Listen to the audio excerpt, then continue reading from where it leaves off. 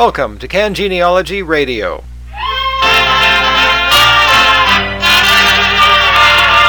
Get out those old records, those old phonographs.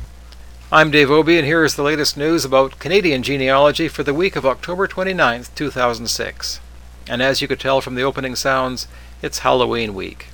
This spooky time has special meaning for Canadian genealogists, thanks to a guy from England named William Henry Pratt. He was an aspiring actor who came to Canada in 1909 and found work in small towns in British Columbia. In 1910, Pratt married a woman named Grace Harding in Vancouver. The event was recorded in civil registration documents, and today there is an index on the internet for all to see. The marriage didn't last. By 1913 it was over. William Henry Pratt didn't last either. He changed his name to something that was much more memorable.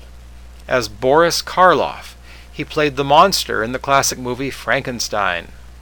Karloff died in California in 1969, a couple of years after providing the voice of the Grinch for the television special How the Grinch Stole Christmas. But we would like to think that it all started for him back in Canada.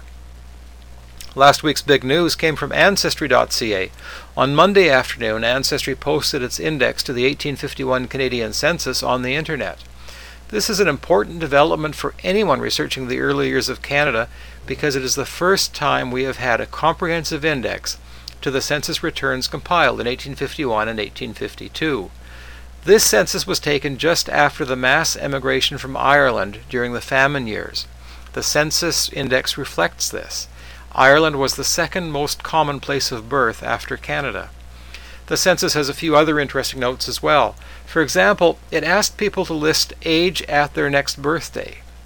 What do you think the most common age was? I'll tell you in a couple of minutes. Ancestry is offering free access to the 1851 census for a while, so be sure to check it out as soon as you can. And if you have any doubt about the importance of this index, consider this. Tuesday, the first full day the census was online, Ancestry recorded more traffic than on any other day since it launched its Canadian site back in January.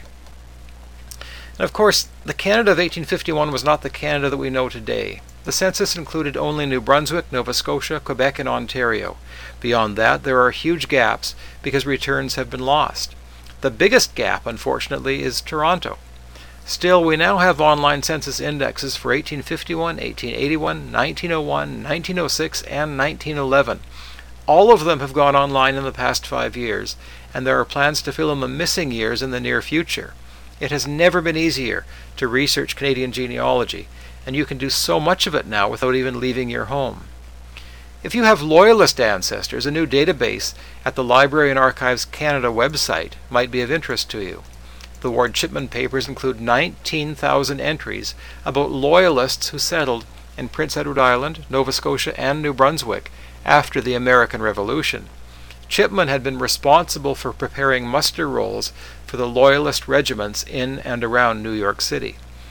His papers include references to wives and children of Loyalists, some soldiers of British regiments, as well as black members of Loyalist regiments. And finally, what was the most common age listed in the 1851 census? Remember two things. The mortality rate at the time was high.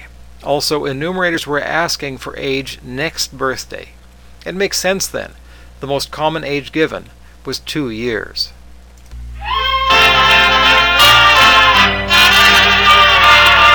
Get out those old records, those old phonographs.